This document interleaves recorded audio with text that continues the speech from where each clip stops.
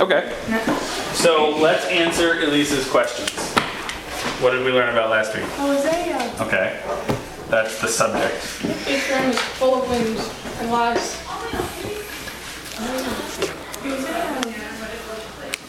Okay. Give me more. You can. Was it like we?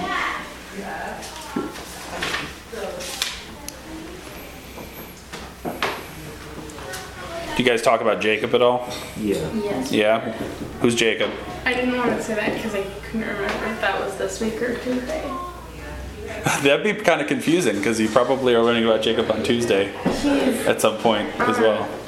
a man, and he worked for another man because, well, he stole his brother's blessing, Okay. so he ran away. Who was his brother? Esau. Esau. Esau. Who was his father? Yes. He has a Isaac. His name was Isaac. Okay, and who's Isaac's father? Abraham. Abraham. Oh, I knew that one. Okay. All right, so we've got the context now who this guy Jacob is. He wrestled with. Didn't he wrestle with that? He did. Oh, yeah. You guys probably talked about that last His week. was like out of place, and so now he's like wobbly. Yeah. So what does the significance of Jacob and him wrestling with God have to do with Hosea? Because he pinned him down, and then he's like, "Let me For go." God and wanted to learn about God. Well, God's blessing. A little bit. So it has more to do with the fact that Israel was rebelling at this time, and God is wrestling with them to come back. All right, that was the kind of the symbol, the gist of the story last week. All right, yes, the struggle was so great that at the end, Jacob just wanted his blessing. His goal wasn't to win anymore, right? It was just to say, "I want your blessing," kind of thing. So that's kind of what you guys talked about last week. What's the context of Hosea in general? Hosea is a prophet. Ooh. Sorry. VeggieTales slips out every now and then. He lives. Which kingdom? Well, So you're talking about two kingdoms, right? two kingdoms. Oh, yeah, the good one and the bad one. Well, Kind of. Right. they're both kind of bad. Yeah, they're both kind of bad. So there's the southern and the northern. One of them had all bad kings, Judah and one of and- them had a good king, and then a bad king, and then a good king, and then a bad king. Is it Judah and Ephraim, or Judah and Ephraim the same? Israel, Ephraim. I'm gonna spell that wrong. So the northern is sometimes called Israel or Ephraim. That's because Ephraim was its largest tribe. And then the southern kingdom is called Judah because Judah was its largest tribe. And which one is Hosea from? This one. That one on. That point was not to either kingdom.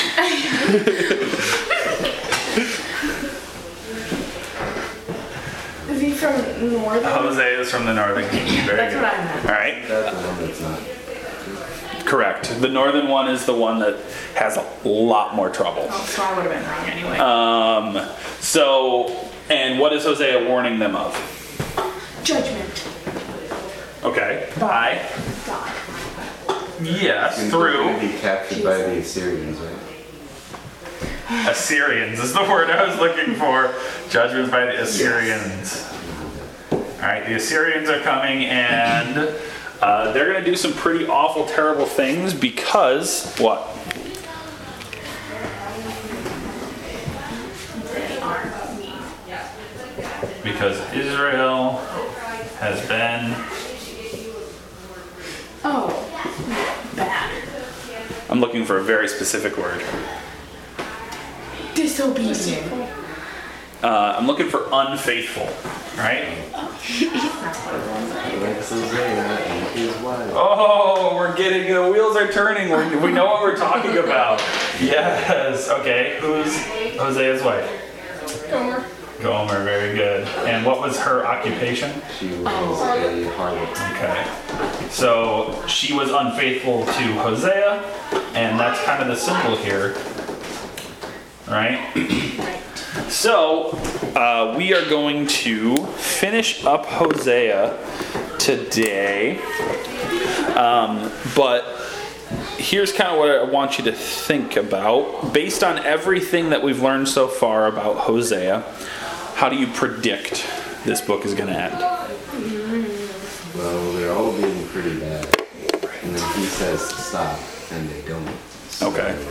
probably going to be captured by the Assyrians. Okay. Ends with the Assyrians. Anybody else want to throw a prediction up? Or there's a sudden turn, and they start to love God again, and they don't. I think that God's just gonna wipe them out. Okay. Like he did like Sodom and Gomorrah. Oh, there's actually mentions of Sodom and Gomorrah at the end of this, by the way. Wipe them out.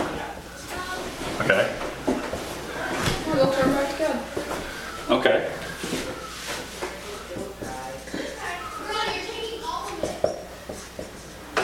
Let's see. Turn to Hosea chapter 13, verse 1. Already there. And start reading, Phoebe. When Ephraim spake, trembling, he exalted himself in Israel. But when he offended in Baal, he died. And now they say more and more and have made them molten images of their silver and idols according to their own understanding of all of it, the work of the craftsman. They say of them, let the men that sacrifice kiss the calves. Therefore they shall be as the morning cloud, and as the early dew that passeth away, as the chaff that is driven with the whirlwind out of the floor, and as the smoke out of the chimney. Yet I am the Lord thy God from thy land of Egypt, and thou shalt know no God but me, for there is no Savior beside me. I did know thee in the wilderness, in the land of great drought. When they had pasture, they became satisfied. They were satisfied, and their hearts became proud. Therefore they forgot me. Therefore will I be unto them as a lion, as a leopard by the way will I observe them. I will meet them as a bear that is Bereaved. bereaved of her whelps, and will rent the cowl of their heart, and there will I devour them like a lion. The wild beast shall tear them. Okay. So we start our lesson today in much the same theme as the majority of the book, right? Judgment is coming. This is what's going to happen because of the unfaithfulness of Israel.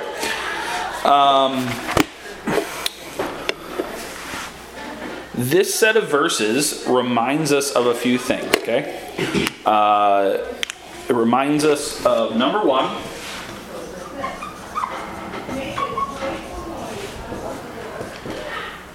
God's judgment is righteous, okay? I think you forgot your pen. Yeah.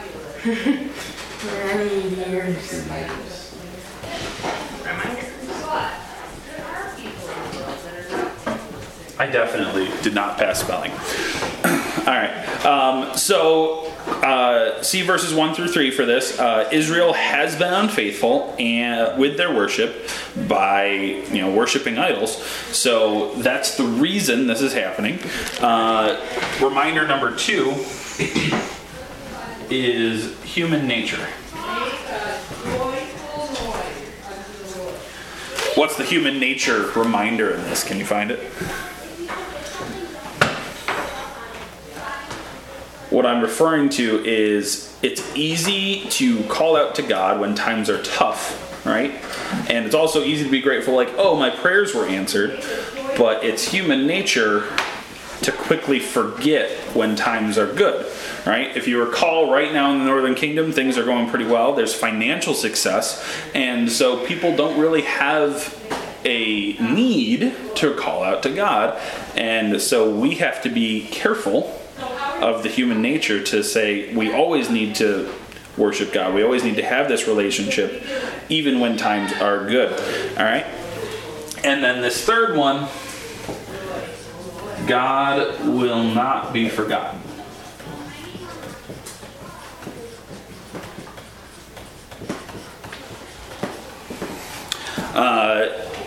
It's a little difficult to understand, but this image here that the Bible uses is actually kind of one of my favorites. Like I read it, I was like, oh, that's kind of cool.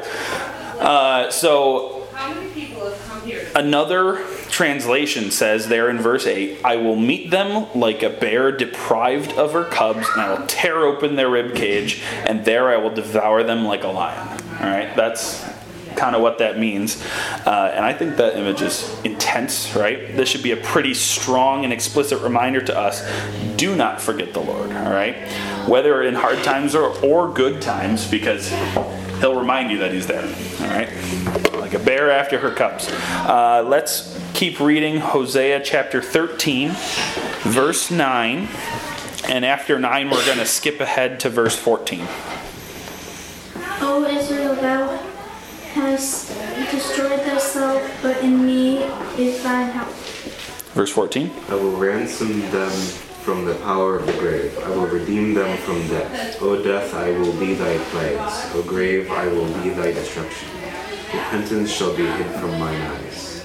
Though he be fruitful among his brethren, an east wind shall come, the wind of the Lord shall come up from the wilderness, and his spring shall become dry, and his fountain shall be dried up, and he shall spoil the treasure of all the pleasant vessels.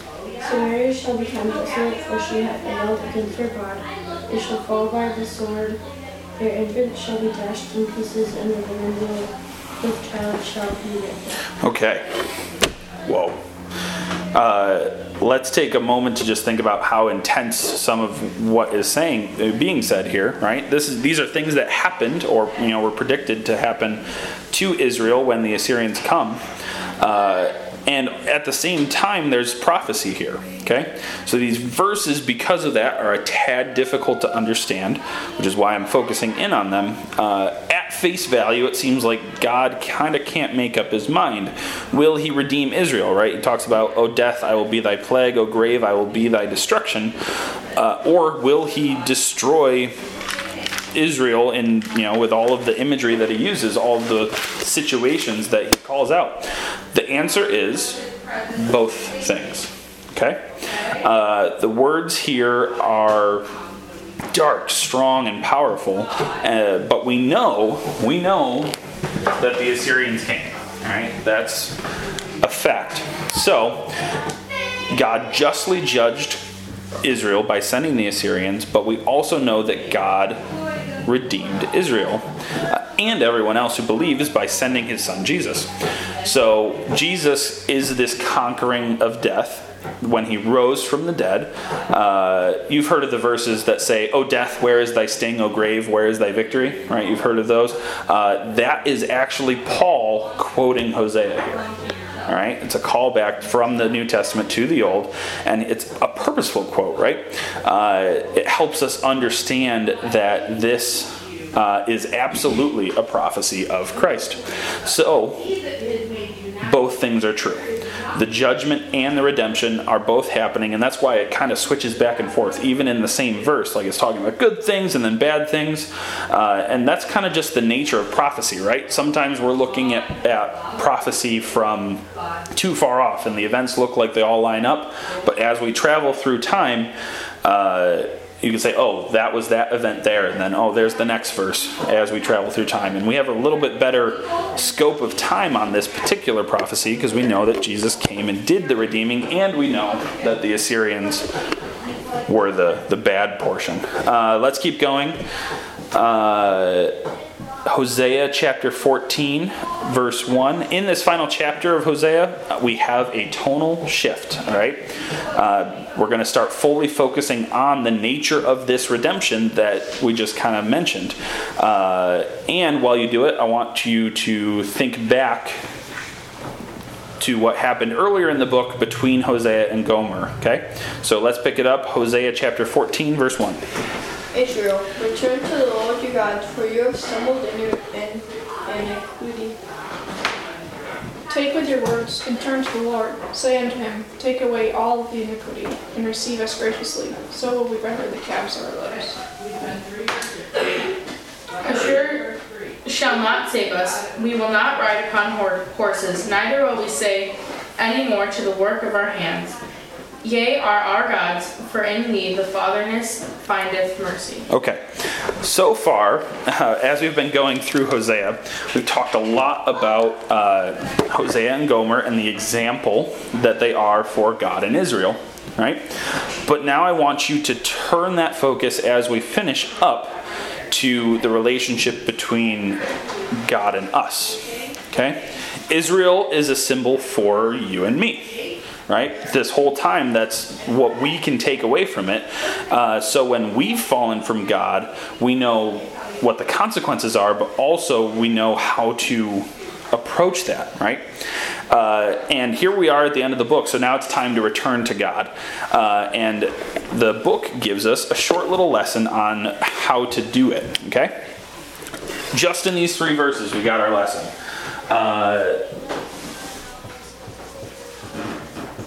Lesson portion number 1 is take your words with you. What do you think that means? You're going to God, you're going to ask forgiveness, you're returning to Him. You need to take your words with you.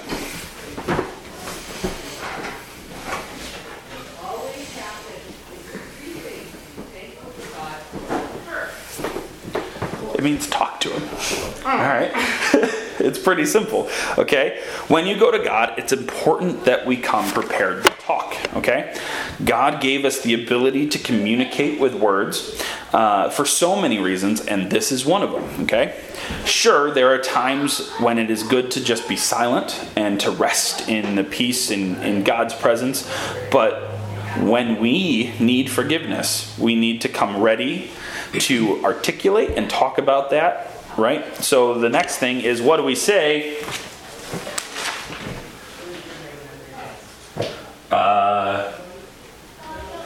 Take away iniquity is the next portion of our lesson. What's iniquity? Sin. Good. All right. So this portion here reminds us that we need to acknowledge our sin. We're going to say, this is what I did. All right? And we need to acknowledge that God is giving us something that we don't deserve. That's the grace portion. Okay? We don't deserve God's forgiveness. So we need to say, I've sinned, and that my only option, my only way to deal with that is to come to you, God. All right? What does it mean by that calves word? Calves of your lips. Render the calves of your lips. It's not easy. That's why we're talking about it. Other translations here may say that we offer up the sacrifice of our lips. Okay? So calves, bulls, sacrifice, that's kind of the connotation that we're thinking about. So this here is a reminder that, we're admitting that we've done wrong and we know that somebody needs to pay for it, but it's kind of difficult because we got this word calves and it doesn't seem like it's going to fit. So the other reminder here is it doesn't matter like how nice you say what you need to say, right? God doesn't expect you to be flowery or eloquent in your speech when you're talking to Him. You can just use whatever words you have, whatever comes to mind, all right? And God will understand. But the importance is you need to take your words with you. So don't worry about, what if I don't say this right or whatnot. God understands, okay? So just talk. The fourth reminder, the fourth portion of our lesson here is we need to renounce the work of our hands. What do you think this means?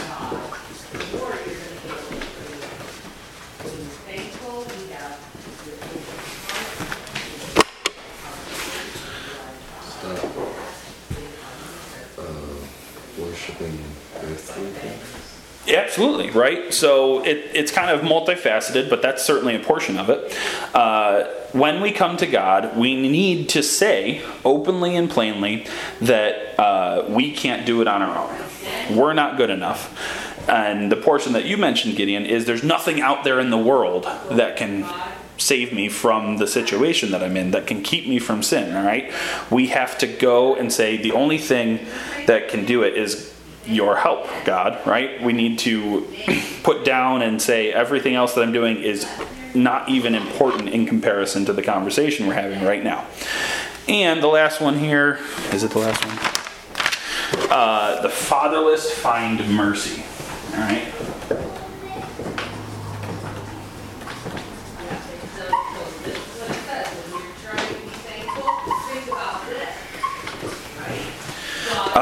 Lastly, when we come to God, we need to praise Him, all right, and declare His greatness. Because of what He did, we are saved, and we know that we don't deserve it, right? There's nothing that we did to earn it.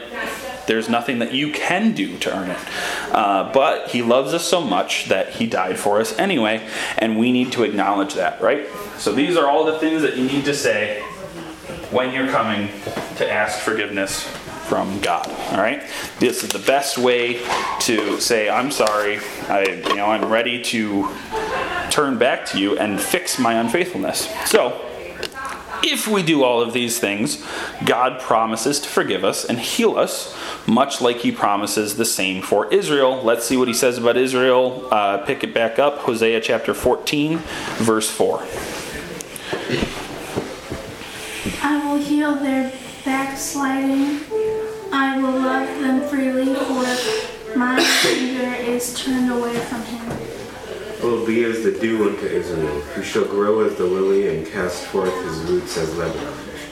His branches shall spread, and his beauty shall be as the olive tree, and his smell as Lebanon. They that dwell under his shadow shall return. They will revive as the corn and grow as the vine. The sun therefore shall be as the wine of Lebanon. Ephraim, why should I add anything more to your daughters? It is who answer and watch over him. I am like a flourishing pine tree. Your fruit comes from me. All right.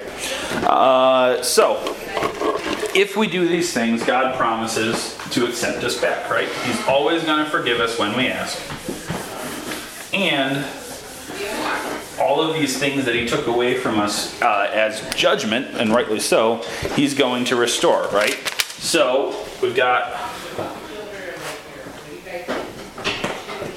some promises that are for Israel, but also for us. Promise number 1, He's going to heal us. Okay? Think about the word heal here. It's more than just forgiveness for what we've done wrong. It's a promise to give us the strength and the knowledge to overcome our human nature, to avoid our sinful tendencies in the future, right? When you pray and ask for forgiveness, this is something you should always pray for. Give me the strength to not do this again, all right? Number 2, He promises to restore our growth, okay? He promises to restore our growth as the dew on the flower. All right, that's the reference from the verse there. He promises to restore our beauty. All right, like the lily from the verses. All right, He restores our strength by giving us deep roots like the trees from the verses. All right, He promises to restore our value. All right, it talks about an olive tree. One of the most high value things at the time was olive oil. Okay, He promises to restore our delight. Okay, think about this as like your pleasure in life. This is symboled by the fragrances of Lebanon. All right, those wonderful smelling cedar trees. He promises to restore our abundance. What's abundance? Having more than you need. Right? So this is symboled by the grain and the fruits returning to those trees. And then 8, He promises that our branches will spread. What does that mean?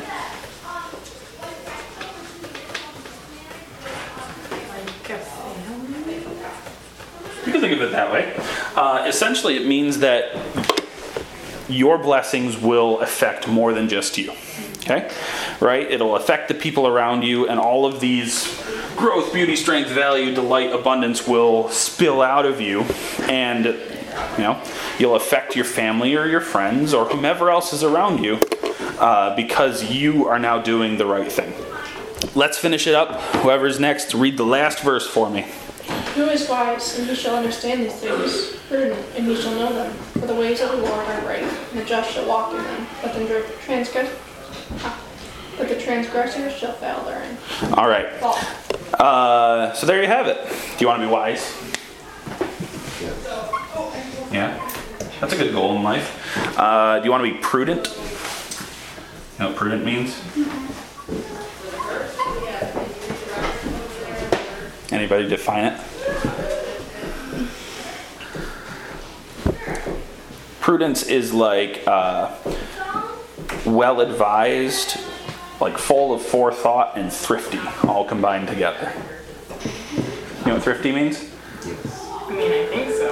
Okay. Thrifty means like you got to plan ahead and use your resources appropriately.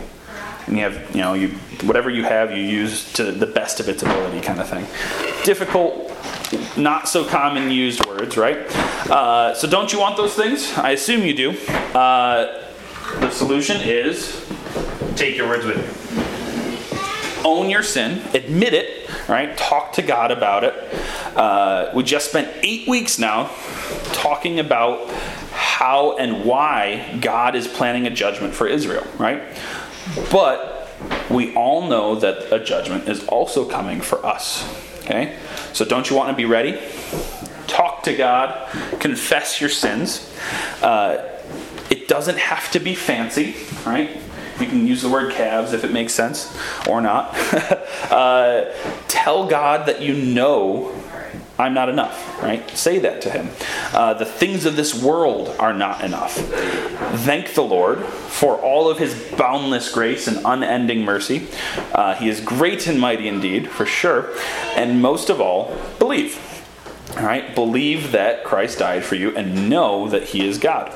So let Hosea and the impending coming of the Assyrians kind of be a warning and a motivation to seek God in your life, right? To know him, to truly know him, have that deep relationship where you can just talk, and that pursuit will bring you all of this wisdom and prudence and growth and beauty and strength and value in your life. All right? That is the book of Hosea. Thank you very much, guys. Hope you have a great week.